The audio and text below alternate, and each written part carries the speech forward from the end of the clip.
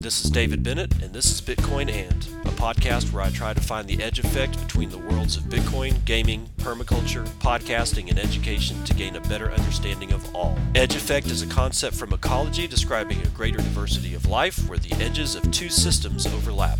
While species from either system can be found at the edge, it is important to note there are species in the overlap that exist in neither system, and that is what I seek to uncover. So join me in discovering the variety of things being created as Bitcoin rubs up against other systems.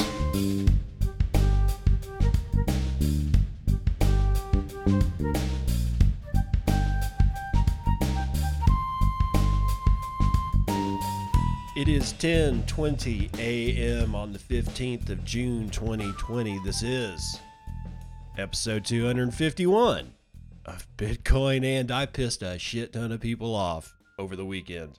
Yes, I did. Seems that my little video clip of Charles Hoskinson, Ethereum co-founder,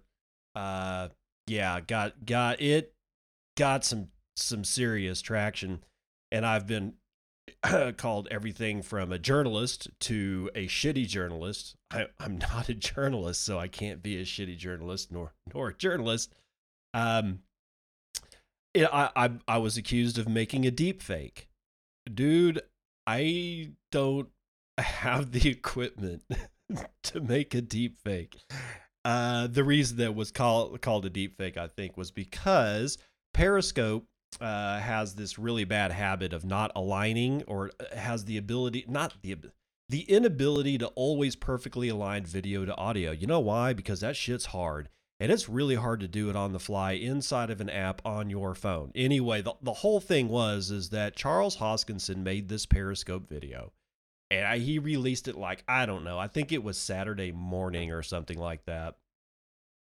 And he was essentially bitching and moaning and crying about the fact that people kept referring to him as an Ethereum co-founder and not the creator of one of the worst shitcoins on planet, ADA, or also known as Cardano or Cardigan or whatever you call this thing.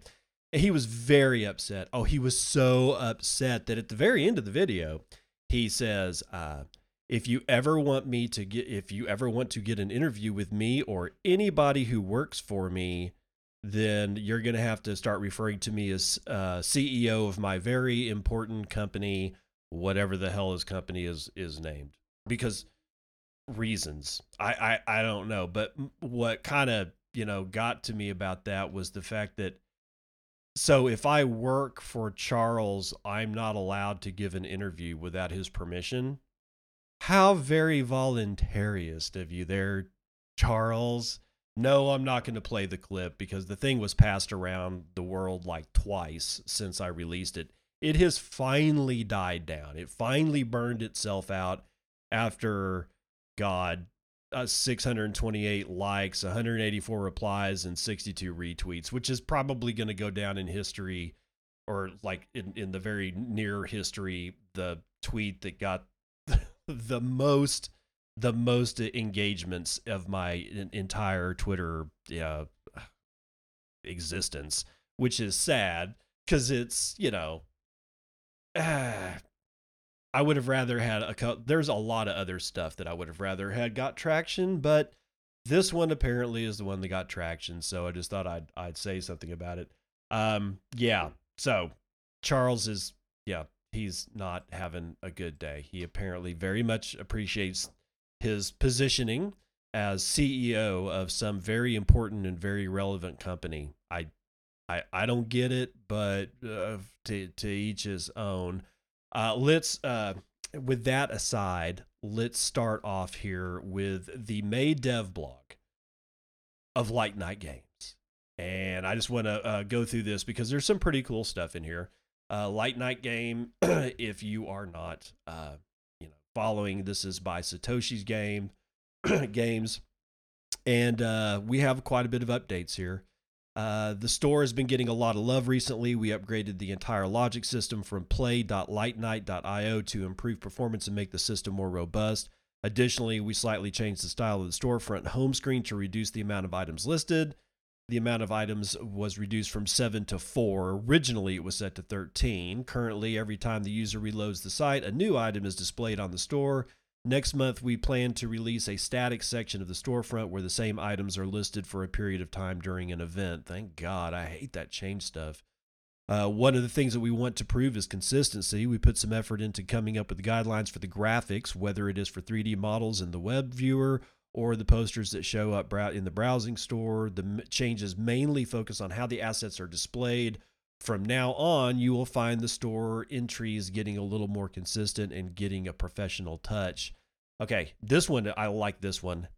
Now you can finally deposit your skin from your Liquid wallet to the game. From the settings button, deposit or click on deposit skin, then a Liquid address is generated. Make sure to correctly copy the desired address to send the Liquid asset. In addition to skin deposit, we added skin withdraw, which allows you to export your skin from the game to your Liquid water or gift it to a friend. From your library, click on the settings button, blah, blah, blah, blah, blah. Some improvements have also been taken in our Game Assets Explorer. When searching for an asset, you can now query by ticker or user ID, as well as previous attributes, name, UTXO, Liquid ID, and Skin ID. We have been working on the character customization screen. The prototype concept is shown below. As you can see, what the prototype is missing is the user interface. The first UI mockup was based on a previous concepts, which were curvy and cartoony. However, since our current menus have an angular, sharp design, we decided to go with something that has the same visuals for now. This angular design was revised a few times, and the final version was integrated into the game. As you already know, the next big milestone for us is to enable players to use the skins they have obtained in the game. We decided to do this incrementally due to the vast number of assets we currently offer in the store. The first step is a small pilot test, while the second step is a continuous fan-driven process. Let's see, what else have they talked about? Oh, collaborations. If you have been following us on social media, you must have obtained a skin or two by attending the giveaway hosted by the lizard people over there at Blockstream. The event featured a few skins and assets which we prepared graphics for, and then there's some setting dialogue stuff. Let's read the closing remarks. That's actually how they've spelled it. Guys, over there at Light Night, you need an editor, bro. Remards, Remards. No, it's remarks. Closing remarks. We are planning to release the COVID-19 minigame during May, but we shifted things slightly to give ourselves more time to refine the gameplay logic and visuals. We are extremely sorry for the delays, but we believe that you will love the revisions we made. We are itching to share updates, but we will wait for the right moment. So, Light Night game from Satoshi Games is just rolling right out, and some of the newer gameplay that I've seen from this thing, it looks really good. I mean, I was, when I first saw it, I was like, yeah, I mean, low poly, I thought we had gotten out of that, but there's something to be said for really good game artists, especially those game artists that keep in mind what's gone on in video games in the past. And that's what's going on here. They have been able to make blocky things look good. And that is such a huge boon to gameplay, because as long as your graphics card or processor or whatever is not having to draw polygons out the ass, then you can concentrate on slick movement, user interface stuff, better visual effects, because there's so much goes into drawing all the polygons. Although some of the new stuff I've seen out of NVIDIA may make all that bullshit just not even matter anymore. I'm not getting into that. You want to look at it, just, Google new technology and NVIDIA, and you will probably find that which will blow your mind. If you do not, DM me and I will give you a link to what it is that I'm talking about there. So what's up next? Okay. Let's do this. On Friday, on episode 250, the very last part of the Daily Train Wreck was an accidental Daily Train Wreck featuring none other than Craig Wright. And I read this letter from his lawyers, SCA Ontier, that was putting Blockstream and some other people on notice about a couple of particular addresses that had a shit ton of Bitcoin in them. Turns out one of the addresses, the 1FEX address, which would be 1FEEX address, that's why I'm calling it the 1FEX, is the one of the wallets that the Mt. Gox coins went to during and directly after the hack. Okay, so that puts that throws a huge wrench into everything. Now I'm just going to start with Ricardo Spagni, or at Fluffy Pony. He was one of the first people to bring it to light that the FEX or the 1FEX address was the Mt. Gox address. In a tweet on, when was this thing? June the 12th at 10:56 a.m., he says, just so we're clear, Craig Wright has just openly admitted via his lawyers to be the guy that stole 80,000 Bitcoin from Mt. Gox. The screenshots below show the court documents indicating the 1FEX address is where the stolen Mt. Gox funds were sent. What do you have to say, Calvin Ayre? Okay, let's expand on this with a decrypt.co article written by Liam Frost on June the 12th. Did the Mt. Gox Bitcoin hacker finally reveal himself? Not many people would admit to having orchestrated one of Bitcoin's biggest ever exchange hacks, but it appears one has. Self-proclaimed Bitcoin inventor Craig Wright has appeared to claim that he was the hacker of Bitcoin exchange Mt. Gox in 2011 when 79,956 Bitcoin worth $751 million today was stolen. In a letter sent to Bitcoin service provider Blockstream, Wright's law firm SCA Ontier, I guess that's how it's pronounced, Ontier, Ontier? Maybe it's Ontier, I don't know, alleges that he has control over two Bitcoin addresses. One of the addresses specified as the same address that received the Bitcoin stolen from Mt. Gox, according to the then Mt. Gox CEO, Mark Karpelès. Quote, and this is basically Mark Karpelès' tweet, which was tweeted out June the 12th at 11:03 a.m.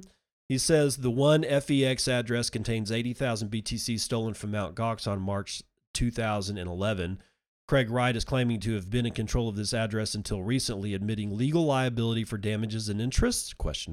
Says Karpelès on Twitter. Decrypt has seen the letter and received confirmation that it is real. Bitcoin block explorers confirm that the address currently contains 79,956 Bitcoin, which is unspent. Quote, I'm sorry, they reiterated Fluffy Pony's quote, just so we're clear, he just openly admitted that he's the guy that stole from Mt. Gox. Okay. In the letter, Wright's lawyers claim that access to this account was stolen from him on February the 5th, 2020, and yet, bizarrely, they want Blockstream to, quote, do something about it, end quote. More quote, Tulip and Dr. Wright believe that as those responsible for the Bitcoin Core blockchain, you have duties in relation to transactions on that blockchain in circumstances where you have notice of the interest involved, including in particular avoiding illegitimate transactions being entered on the blockchain where you have notice of the same, end quote, the letter states. The letter states it wants to put Blockstream on notice that the funds still belong to Wright and that the company should not attempt to move them or allow them to move.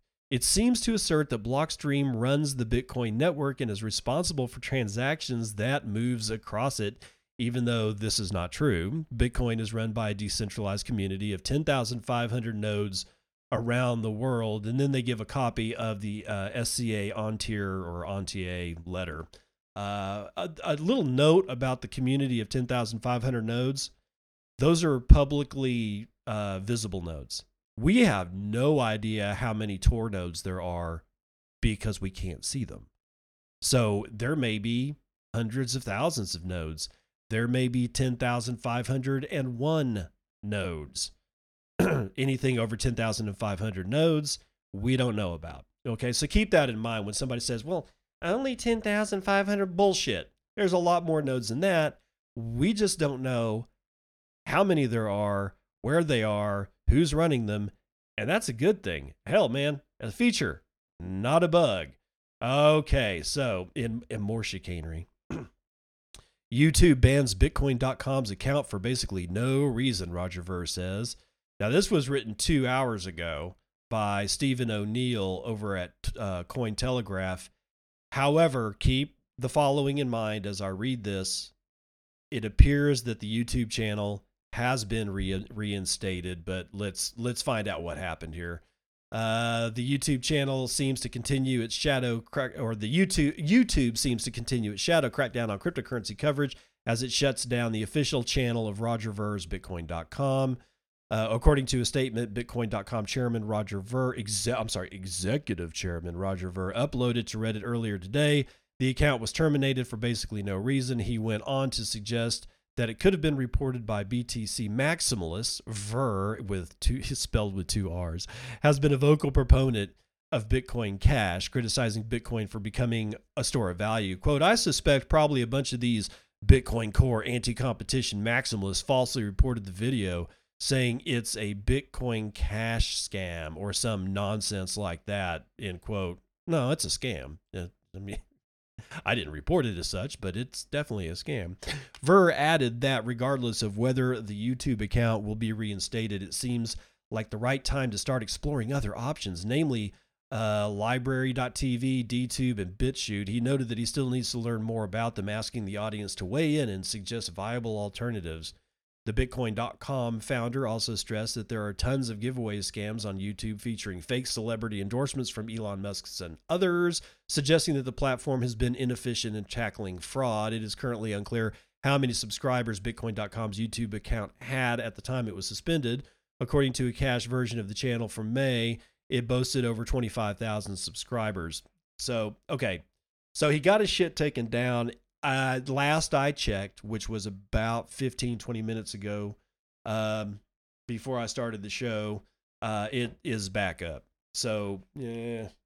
So who knows what happened? I don't think they got brigaded, because if brigading was going to happen, that shit would have happened a long freaking time ago. I really honestly think it's the whole YouTube algorithm stuff, but whatever. They should have just knocked it down completely, because Bcash is a scam. JP Morgan completes surprise Bitcoin flip and calls a price floor. Oh, this is a little bit different one. Now, this was written on June the 13th. This is Billy Bambro. He's writing for Forbes. JP Morgan, one of Wall Street's biggest banks and up until recently an outspoken Bitcoin critic, has changed its tune on the world's number one cryptocurrency. The Bitcoin price, now hovering just under $10,000 per Bitcoin, has added around 30% since the beginning of the year, despite the coronavirus crash and Bitcoin's closely watched third supply squeeze. Now, JP Morgan, whose chief executive once branded Bitcoin a fraud, has said Bitcoin is looking mostly positive, and cryptocurrencies more broadly have longevity as an asset class. Now, okay, I told you about that on Friday, but let's see what their floor is. Though the Bitcoin bubble collapsed as dramatically as it inflated, Bitcoin has rarely traded below the cost of production, very important, including the very disorderly conditions that prevailed in March, JP Morgan analyst said in a report led by head of U.S. interest rate derivative strategist Joshua Younger and cross-asset research analyst Nicholas, I can't pronounce that name. Bitcoin briefly crashed to under $4,000 per Bitcoin in March, losing over half of its value in under a month as the spreading coronavirus pandemic sent panic through global markets. Bitcoin bounced back quicker than most other assets, however, recovering almost all of its corona crash losses by the end of April. Equity markets have now almost entirely returned to pre-coronavirus highs, which is idiotic, boosted by unprecedented central bank stimulus led by multi-trillion-dollar measures from the United States Federal Reserve. While JP Morgan found the Bitcoin price has recently begun to trade in line with riskier assets like equities, Bitcoin has consistently maintained a price above its production costs.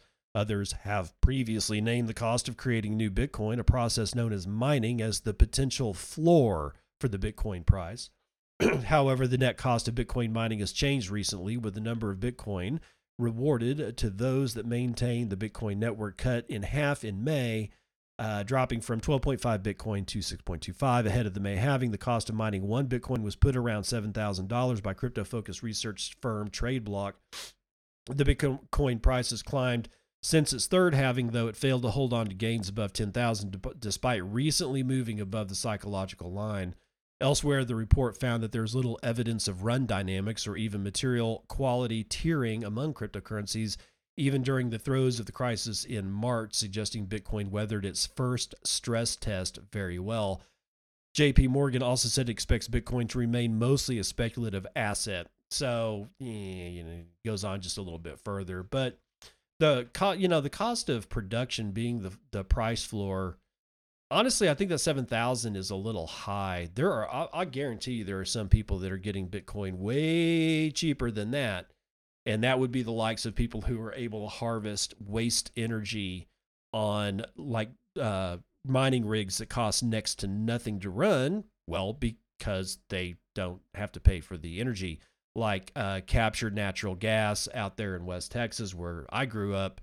I mean, at that point, you're getting paid for flare mitigation services to go the hell out there and gather the gas, run these rigs, so you get paid twice, right? They give you the gas for flare mitigation and money to do it, and then you get money on the other side. That's one of the things that I love about win-win-win-win-win situations, man. It's like if you align your incentives correctly, holy shit, man, you knock down a lot of dominoes all at once. Ether mining pool decides to pocket one of those $2.6 million fee transactions. Cointelegraph's Andriy Shevchenko is writing this one sometime this morning. Ether mining pool Ether Chain decided to distribute the $2.6 million in fees it received as part of the abnormal string of transactions seen last week. According to a tweet published on June the 15th, the pool will distribute the windfall to all miners who participated in that block, according to a snapshot taken at the time of the transaction. Justifying the decision, the company said that given the amount involved, we believe 4 days is sufficient time for the sender to get in touch with us. The company further revealed that several actors got in touch claiming to be the owners of the account, though they were not able to provide a valid signature that would conclusively prove that they were the original owners. Core Ethereum developers Vlad Zamfir and Peter criticized the decision, with Zamfir being particularly befuddled. Said that, quote, I'd honestly wait a month or two if you're serious about giving it back. God, pussies. Core Ethereum or Ether Chain noted that it will automatically distribute funds to miners if any such occurrence were to happen again, which may suggest that the pool was not enthusiastic about returning the money in the first place. The $2.6 million fee is approximately 1 day's worth of block rewards on Ethereum, calculated with an ETH price as of press time of $223. However, that fee is not spread evenly on the entire network, as Ether Chain's Ethermine pool controls only 21% of the hash rate, according to Etherscan. Thus, miners on that pool can expect to receive the equivalent of about 5 days of normal mining. As Cointelegraph previously reported, Chinese analyst firm PeckShield theorized that hackers gain complete access to an exchange but are unable to withdraw its funds because private keys are compartmentalized. Thus, they can only send money to whitelisted addresses, but by setting such enormous fees, they are effectively wasting the money. This could be part of a ransom strategy where the hackers are requesting to be paid off to stop these transactions. Yeah, okay, so we'll stop there. But just to reiterate, that sounds like a pretty good theory. It sounds like a good theory insofar that that's the way the game theory mechanics would have to work for you to be able to get, to make a ransom situation work. And here's where I come back to the absolute bonkers complexity that Ethereum is. It is a giant Rube Goldberg machine, and the more pipes you put in the system, the easier it is to stop up the drain. I said that on Friday. And this is exactly what's happening. They're stopping up one drain somewhere to get overflow in another one. So by burning the money of the exchange, even though they can't access the exchange's holdings, they can jack with the amount of money. I mean, they're just causing leakage to occur on their fundage. And the reason that they're able to do that is that complex systems, hence a shit ton of pipes, allow a lot of places to stop up the drain. The simpler a system is, the easier it is to secure. This is why I Bitcoin. Bitcoin rewards program targets everyday shoppers, big brands, and Satoshis. Daily Hodl staff writing this one sometime yesterday for the Daily Hodl. Bitcoin-friendly gift card vendor BitRefill is launching a BTC-backed program that allows users to earn Satoshis as they make purchases on the platform. BitRefill Rewards offers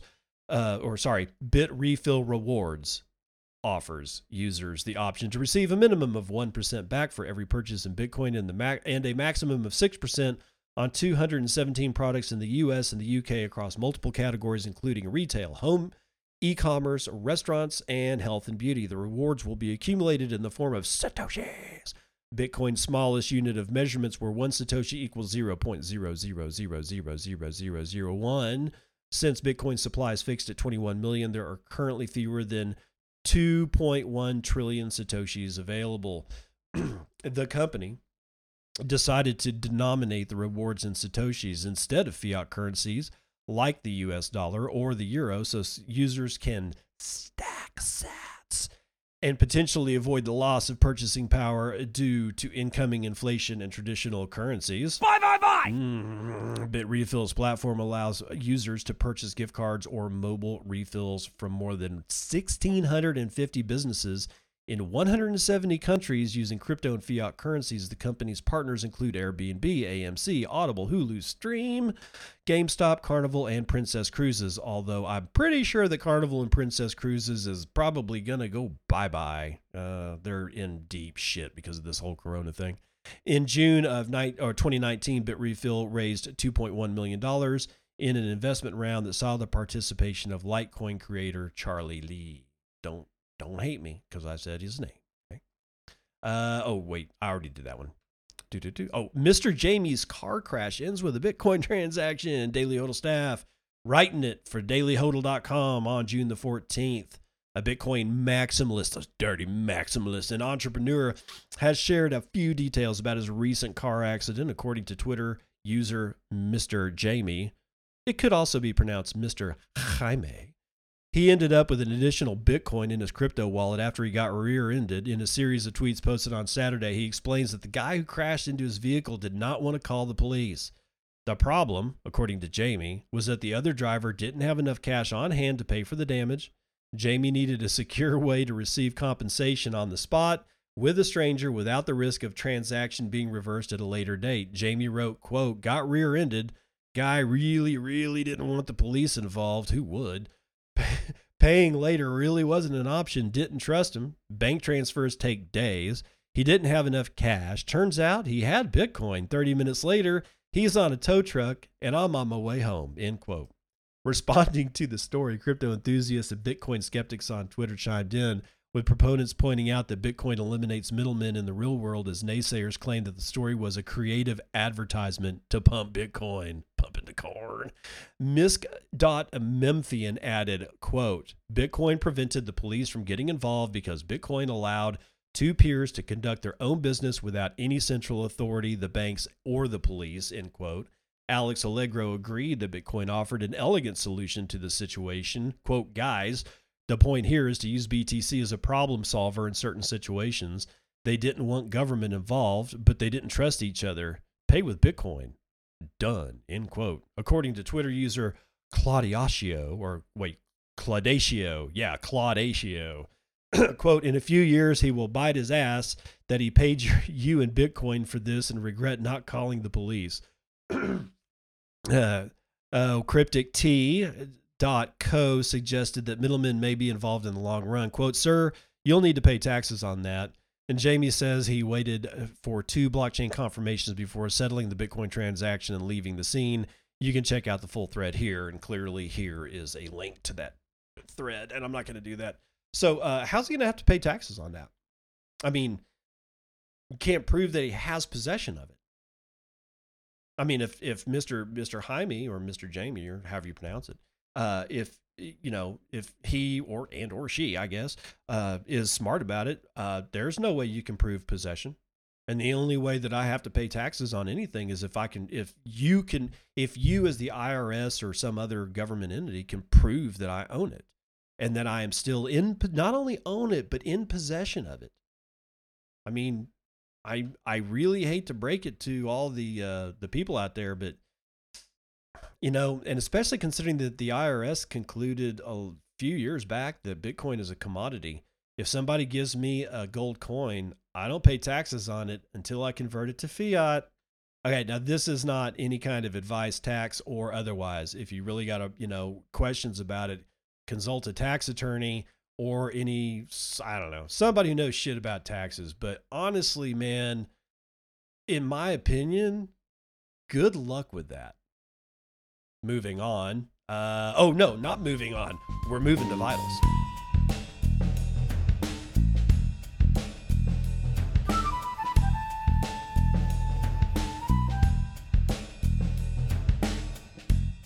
All right, what do we got? We got everything's down. S&P is down a point. NASDAQ is down a third of a point.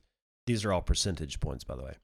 Dow Jones is down 1.25 point. FTSE's down over half a point. Nikkei's down 3.5 points.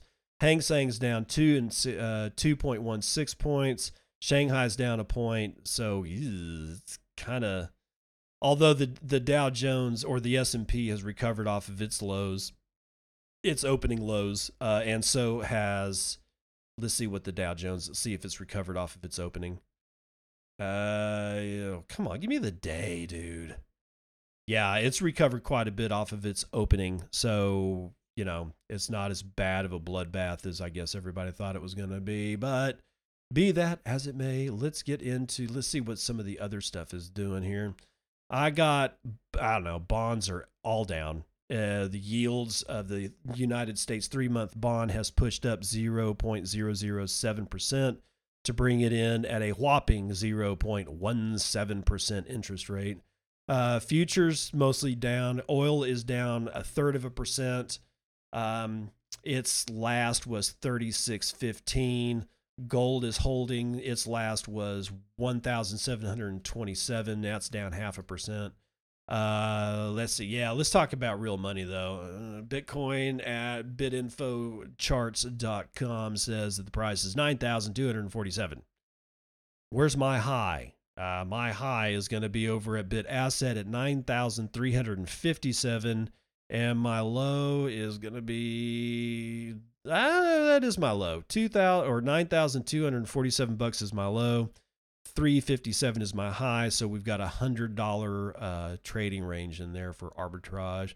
280,000 transactions were sent in the last 24 hours, giving us about 12,000 transactions on average per hour, with only 809,000 BTC being sent in that period. That gives us about 33,729 BTC being sent on average per hour, and about 3 BTC is the average transaction value, while the median transaction value is 0.024 BTC, about 219 bucks. Block times are still low at 9 minutes and 10 seconds. 0.139 BTC are being taken in fees on a per block basis. 21 BTC have been taken overall in fees in the last 24 hours. We've had an increase in hash rate of 2.3%, bringing us up to 101 exahashes per second. Last GitHub commit was sometime yesterday. Ethereum at 226, Bcash at 231, BSV at 173, Litecoin at 43, Ethereum Classic at 6.16, Dogecoin holding it at 0.0025. 50,500 transactions in the last 24 hours stomps the usual suspects. Ethereum Classic, it kills Litecoin, and it absolutely destroys Bcash. Bcash is chilling at 15,900 transactions somewhere around 15,000 transactions in a 24-hour period has become the norm for Bcash. Why? Because it's a shit coin. However, that doesn't explain BSV's 711,000 transactions in the same period.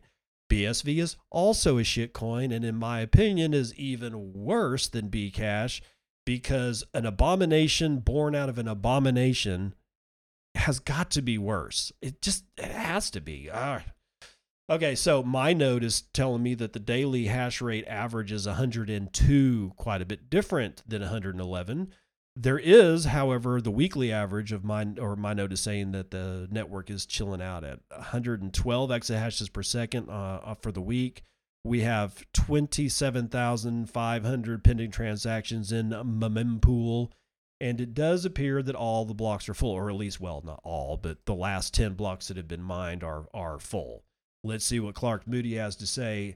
Clark Moody's mempool, or whatever mempool he's drawn from, says that there are 28,784 transactions representing 14 and a half megabytes, needing 15 blocks to clear. So we're not that backed up in the mempool, I suppose. We have 90 or 941 and a half BTC as a total Lightning Network capacity. That gives us $8.7 million in liquidity spread out across 7,230 nodes with 36,351 channels. Tor capacity has gone up yet once again. We have 426 and a half BTC as the Tor capacity, and that pushes it up to what I think might be an all-time high of 45.3% of all Lightning Network is buried inside of Tor nodes. The number of Tor nodes is $2,104. That's going to do it for Vitals.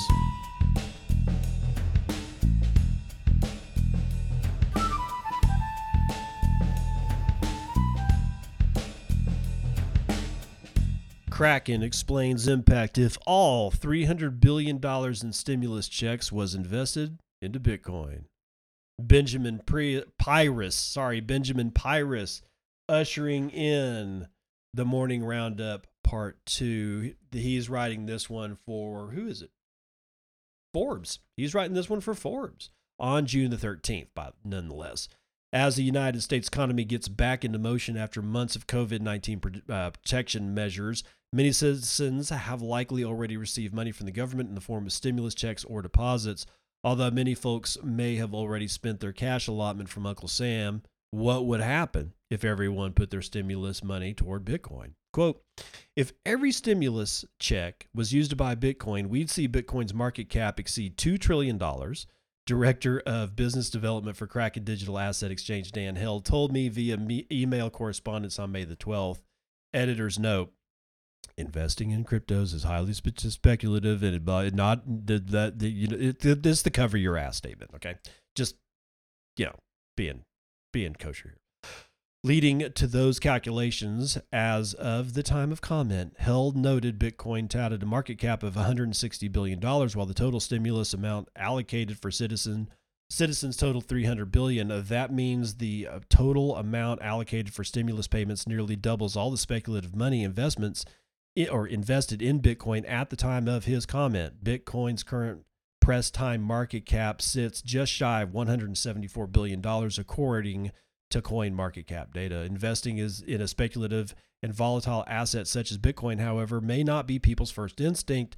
Given heightened unemployment numbers in recent months, people often flock to cash or other stable assets during uncertainty. Additionally, experts said citizens may want to prioritize stimulus check spending on necessities as needed. COVID-19 prevention measures took flight in mid-March. Yeah, you know the rest of the story. So I just that was just a nice little thing. A what if hopium scenario. Yeah, that was never going to happen. I mean, it's nice to speculate that way, but honestly, you got to be real about shit. That was never ever going to happen. And a lot of that has to do with the fact it's the same shit that we fight day in and day out with haters and people who think that we're lunatics. Is that even us lunatics that understand what's going on is still going to be really difficult to break our neurological training, because we were all raised in a system of fiat cash and fiat money and Keynesian economics. I mean, when you are born into a system, that system, for lack of a better term, the way that the brain develops, and this is any neurology, by the way, it's going to develop along the lines of the system in which it's contained. If you were to take a baby and put it into a stark white room with at least one other person to hold it and make sure that it's loved and cared for and fed and clothed and changed. Because without that, that baby dies. Okay, so that aside, no knowledge, like grows up the entire life without any television, any radio, any kind of outside media, is only, I don't know, told about the world by the caretaker. And the caretaker, somehow or another, is able to contain his or her own training to not say anything about the world. You know what would happen? That child would still probably grow up into an adult with some fucked up shit about how money works, because the caretaker themselves is unable to break out. As careful as the caretaker is to not say anything about how money works, what money is, what gold is, any of that, it's still there. It still impacts the neurology. It still impacts the way people think. And that's going to be injected into this poor child. So even though the child, essentially what I'm describing is you're going to permanently screw this kid up if you were to do something like this. I'm just saying as sort of like a mental experiment.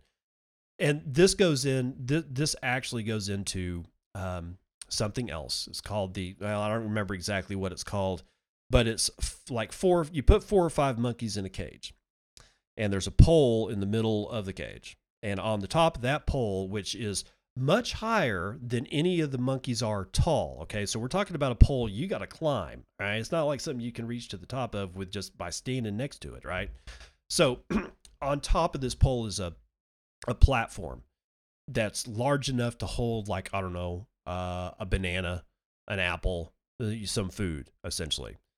So you put all the monkeys in the cage and you start training them. And the way you train them is you put the bananas or whatever on the platform, and then the very first monkey that climbs at that pole, you hit that son of a bitch with a high pressure fire hose and blow that bastard into the wall. It falls down on the floor, and you rinse and repeat. Any monkey that touches that freaking pole, you spray him down. And then after they're all tired, you take the bananas off of the platform, and then you actually give them food through the proper channels, like feeding them through the cage or a port, someplace that they don't have to climb up the pole. Okay?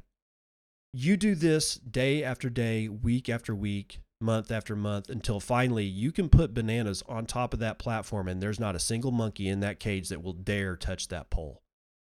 Not even touch it. Not want to even look at it. Okay? So then you take one of the monkeys away and you replace it with another of the same kind of monkey that has never been in that cage. What happens? You put bananas on the pole. Okay. Oh, and it's not just spraying. I'm sorry. I need to correct this. It's not just spraying the one monkey down on the pole. You spray them all.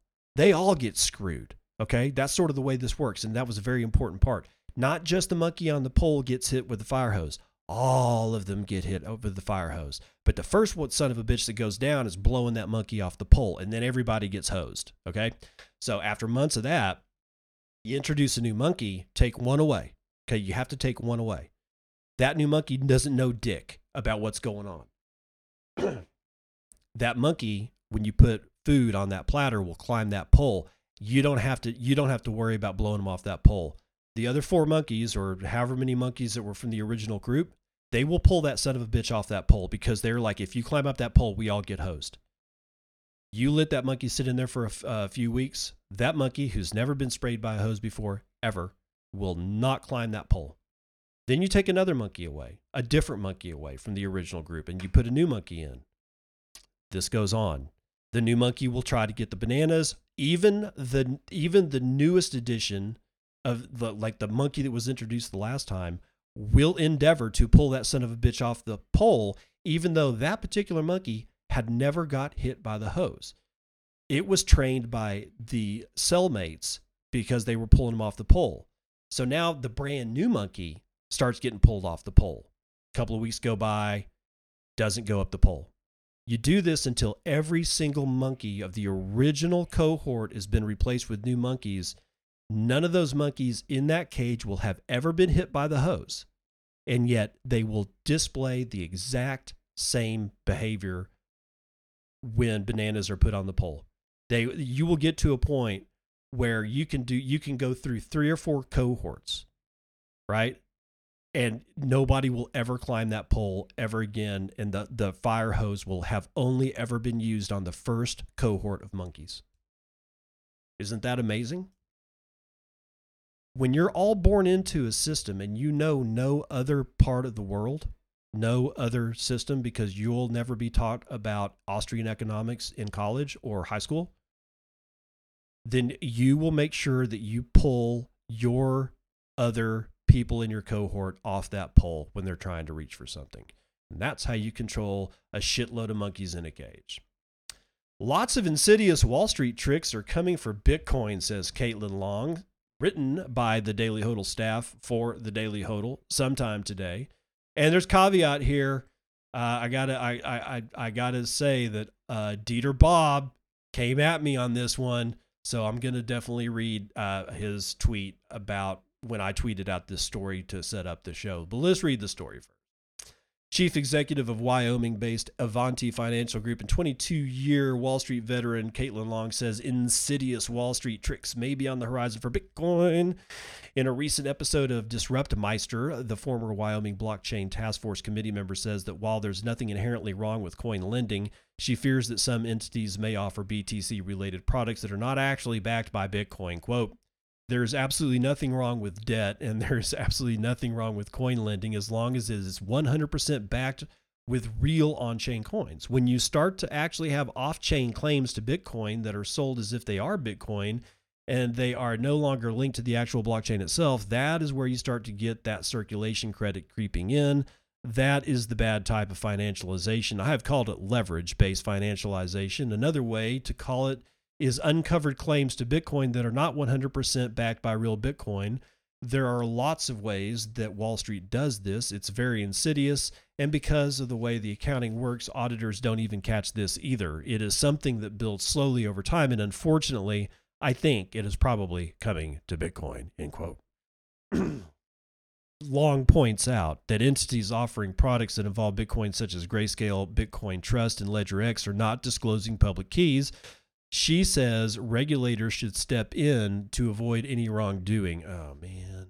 Quote, "I've been saying that to the regulators. Use the blockchain to your advantage. You can track this stuff and verify that there are no shenanigans happening behind the scenes because GAAP accounting is not going to pick this up." End quote. And that's going to end this particular piece from Daily Hodl. Now, let's see what Dieter Bob has to say. If you guys are unaware of Dieter Bob, this is at Dieter Bob. That's AWYEEDEATERBOB. And if you don't know who Dieter Bob is, then you're missing one of the most fantastic characters on Twitter, on Bitcoin Twitter. You want to talk about a maximalist. This dude, I'm surprised he hasn't crawled up my ass. And I guess in a way he does, because the way that I set up this show is I tweet out the headline or the link to the headline that or the news story that I'm going to read, and then I'm able to dump that into a list that I've made that is called the Morning Roundup. If you go to my show notes, you can actually get that link, and you can look at all the stuff that I've ever covered before, all in a row, separated by the name and date or name of the episode and the date of the show. But Dieter he'll come at me a couple of times like this one. He says,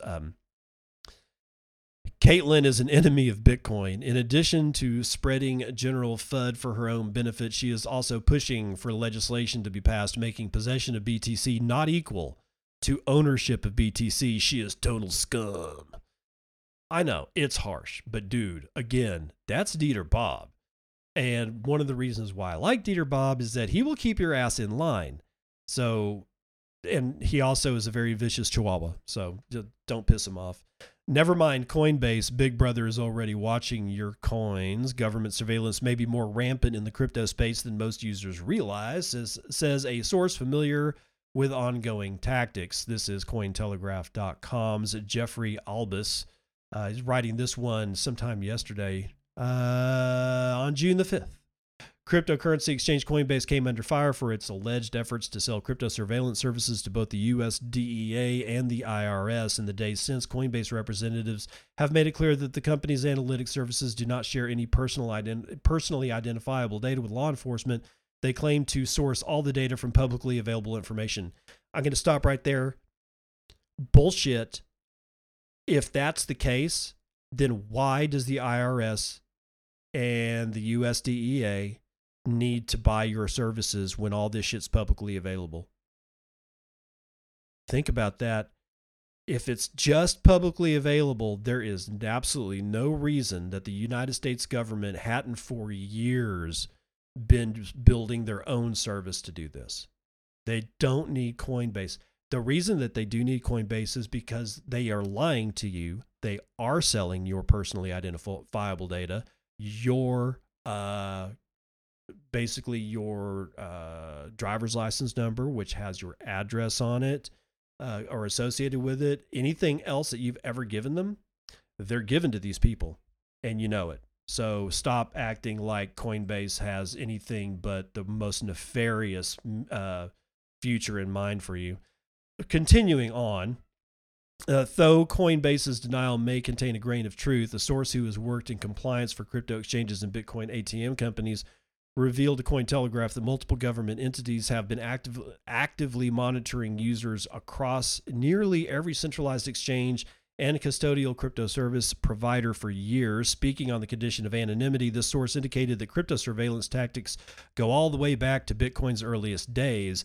They said these practices became a much broader effort after the much maligned Mt. Gox incident in which 850,000 BTC went missing on the once popular exchange in late 2013. Our source explained, quote, "I've worked for crypto exchanges, Bitcoin ATM companies, general crypto service providers, and more. They all engage in surveillance practices. They have no choice," end quote. When it comes to keeping a tab on users, they said the U.S. government's favored methodology is called Suspicious Activity Report, or SAR.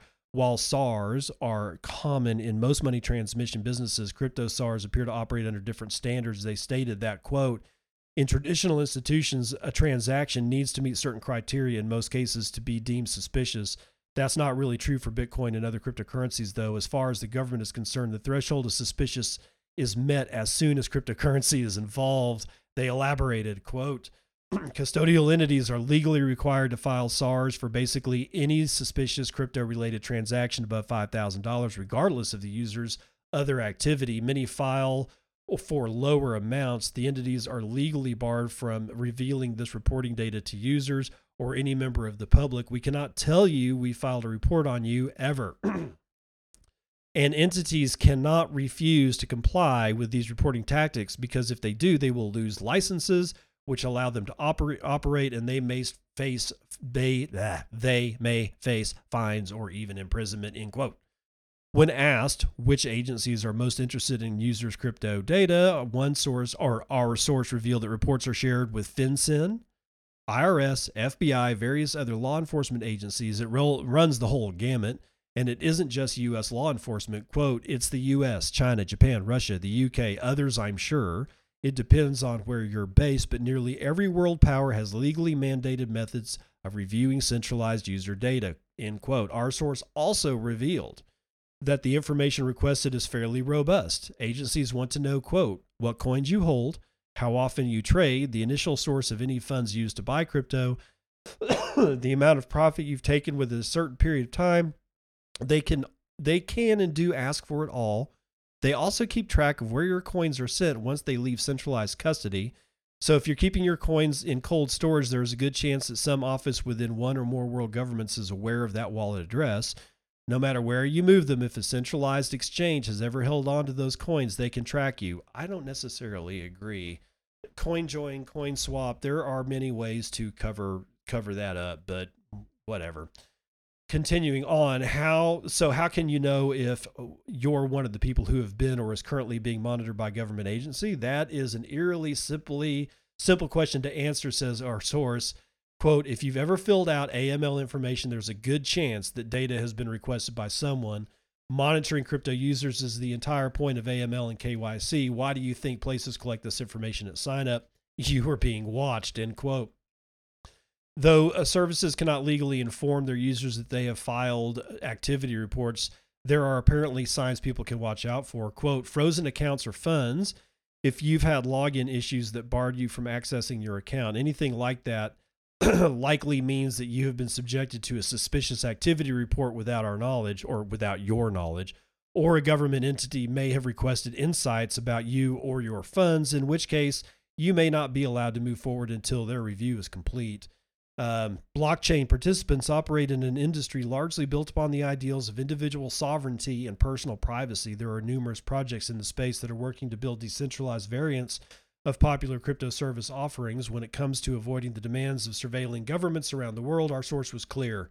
Quote, decentralized exchanges and privacy coins are the only answer that I'm aware of. Use centralized services at your own peril. He says privacy coins, but that's like he's talking about Monero and shit. I still fundamentally believe that these are shit coins and are just not to be trusted. So everything about privacy should be, because it stems from a decentralized service. You got paid for it paid for a service that you know, or product or service that you are giving.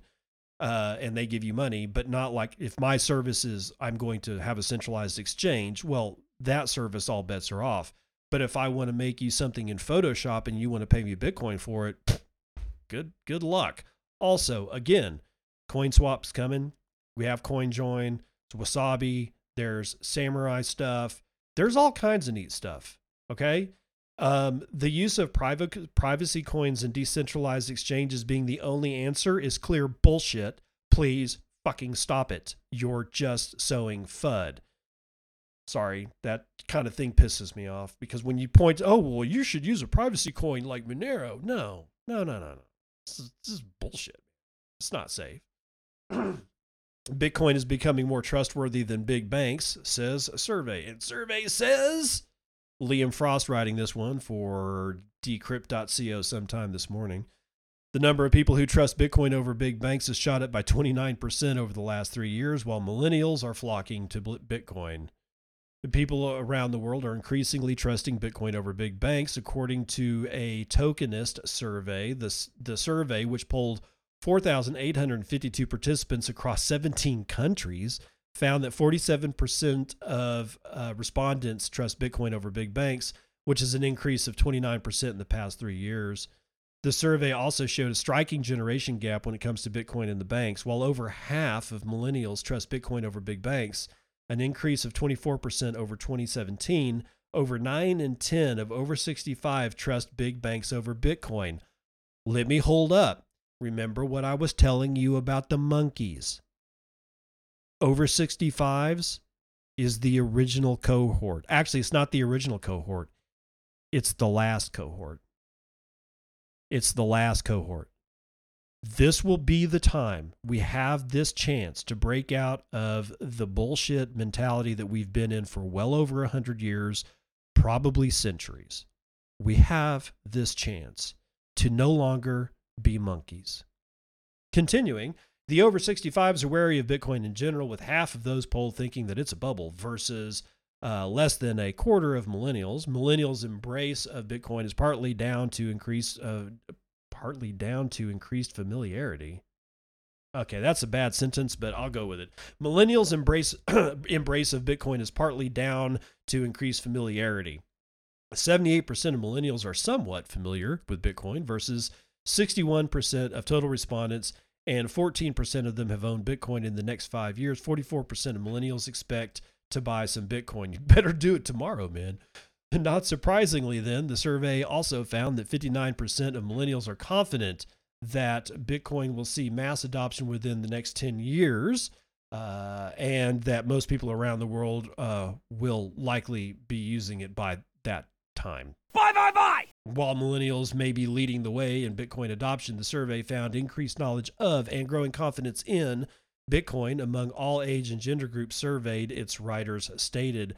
6 in 10, or 60% of those polled, felt that Bitcoin is a positive innovation in financial technology, an increase of 27% in 3 years.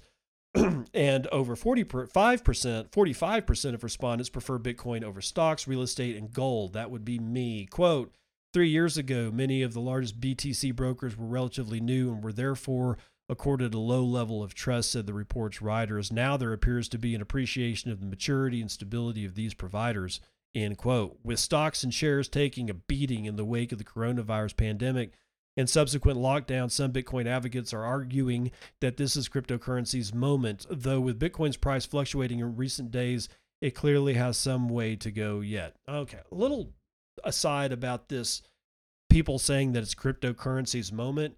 First of all, if it's not Bitcoin, it's shitcoin. Second of all, Bitcoin's moment is every second of every minute of every hour of every day of every week of every year from 2009 till now and on into the future.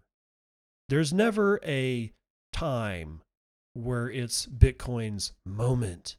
Okay? That, in my opinion, is FUD. Please stop listening to it. Every single day that Bitcoin produces blocks is Bitcoin's moment. Every block Bitcoin mines is Bitcoin's moment. And if it didn't happen in block 600 and 1,000 and whatever, then it will be 6,100 never and one. And if it doesn't happen then it'll be 2, and then 3, and then 4. This whole moment shit is this is monkey think. This is monkey in the cage think. This is the moment. And if it hasn't seized the moment, then it's trash. That's being pulled down off the pole. Okay, stop being the monkey that's getting pulled down off the pole. Be the monkey that finds the key, that opens the lock, that opens the door, then you can get the fuck out, okay? Fireblocks integrates Chainalysis Know Your Transaction feature. Oh boy, more scumbags. Felipe Erazo is writing this one for Cointelegraph sometime this morning. Fireblocks will now utilize Chainalysis Know Your Transaction tool to streamline compliance and anti-money laundering features. Is it features? Oh, sorry, measures. It's a measure, not a feature. Blockchain analysis company Chainalysis is partnering with institutional digital asset security specialist Fireblocks to integrate its KYT system to monitor crypto transactions within the platform, according to an announcement on June the 15th. The addition will strengthen Fireblocks' security standards and AML compliance.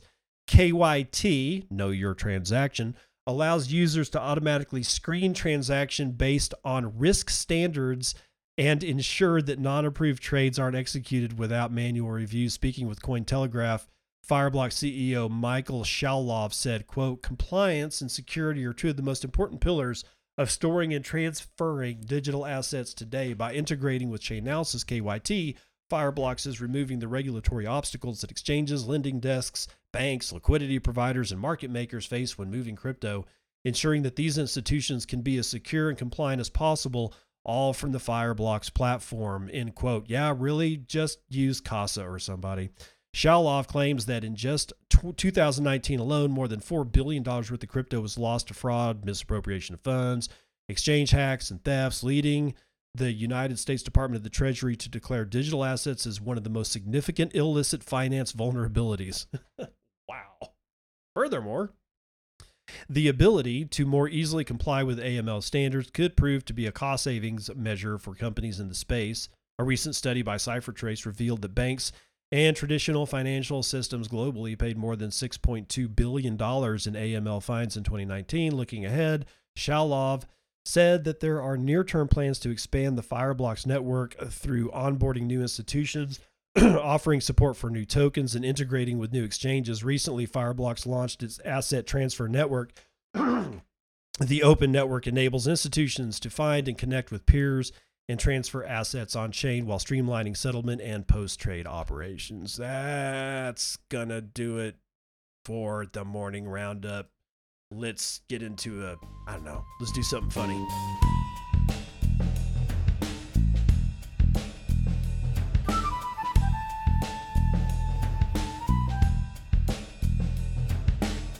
Terrible Joke Corner, brought to you as usual by Dad Says Jokes. I just bought a new blindfold. I can't see myself wearing it.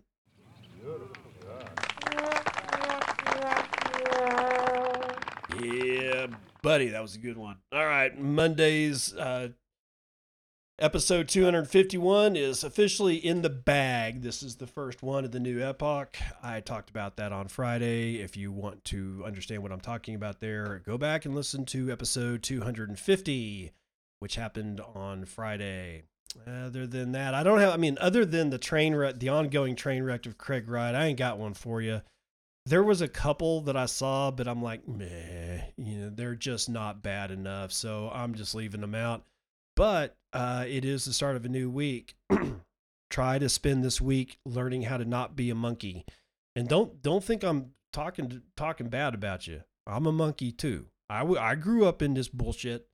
Okay. I climbed the pole. I get sprayed off. I will pull somebody down off the pole. It's very hard to break out of the mental training, especially since you weren't an adult when you started training, like went into the military as an 18-year-old and then trained on tactics and warfare and urban stuff and all that. That training happened at 18. Our training happened decades, if not centuries before we were born. It trained all of the people that came before us, and it got transferred to us because that's the way you control not only massive groups of people, but massive groups of people for years, decades, centuries, possibly millennia. We have to stop being the monkey. I'll see you on the other side. This has been Bitcoin and I'm your host, David Bennett.